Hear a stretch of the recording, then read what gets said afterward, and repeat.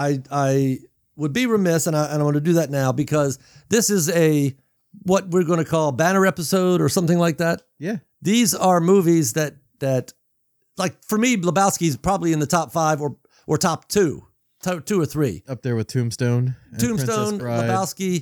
Lebowski, Princess Bride are probably the top 3.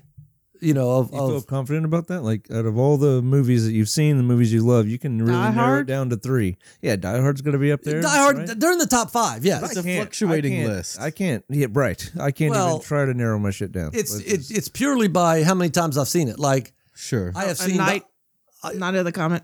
Right, but not... That has a cheese factor that not everybody finds appealing. I love that movie, but... So for my personal list, that would be in the top 5. Is that a factor too? Like how much other people enjoy it? Because it's your list. I would think that wouldn't matter, you know? But, I mean, arguably, these were successful movies, mainstream movies. I guess Comet in the 80s was, but it got more of a cult following and people, So, yeah, I would, because I've seen Lebowski probably more than even Die Hard. All right. Yeah, I'm up there with you too. Yeah. Okay. So I was impressed because there's no way I can do that. Right. Yeah. I know I love Star Wars, but is it really up there more than, all these other movies that I love? And I don't know. It's in the constant rotation of conversation though. Yeah, right. Like, you can say Empire Strikes Back is your favorite Star Wars movie, but then the recent movies come out and maybe colors your opinion a little bit different of the whole Star Wars franchise. But Lebowski's always in the conversation. Tombstone always in the conversation for me as well. Die Hard, Empire Strikes Back, but I change my opinion like my underwear when it comes to my favorite movie, like a favorite album. Yeah, there's a lot of tastes. I work Lebowski quotes into my conversation more than I do Die Hard. There's 2 or 3 from Die Hard that, like "Welcome to the Party, Pal," I use quite a lot. And, that was interesting. Yeah, I just had that thought. But Lebowski, I have way more. Do you quote a movie? I guess that causes it to. I guess those are good.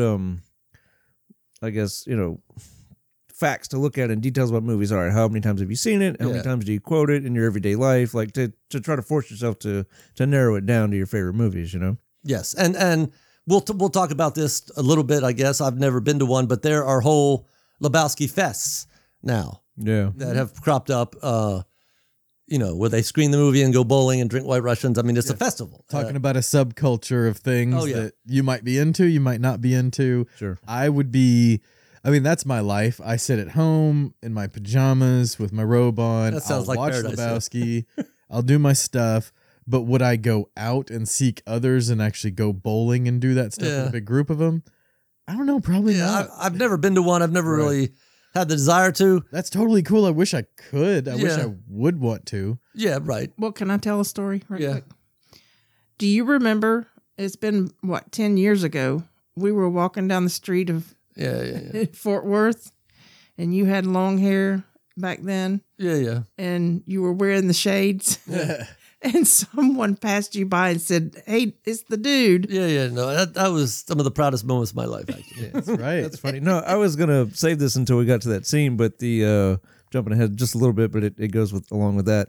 The scene where the dude goes to talk to Big Lebowski about paying for the rug, giving him compensation. Yeah. I'm not. And as soon as he starts like laying into him, and he's like, "Fuck this," and he reaches in, he gets his sunglasses out and puts his sunglasses on. Just I don't know. Every time I see that scene, when he puts his sunglasses on and his head's kind of cocked, I fucking see you every time. Yeah. I'm like, that is a Phil fucking move and attitude, his face and everything. That's Phil. Like this fucking shit is bullshit, and you can see it on his face when he makes up his mind before he says, "Ah, fuck it." Yeah.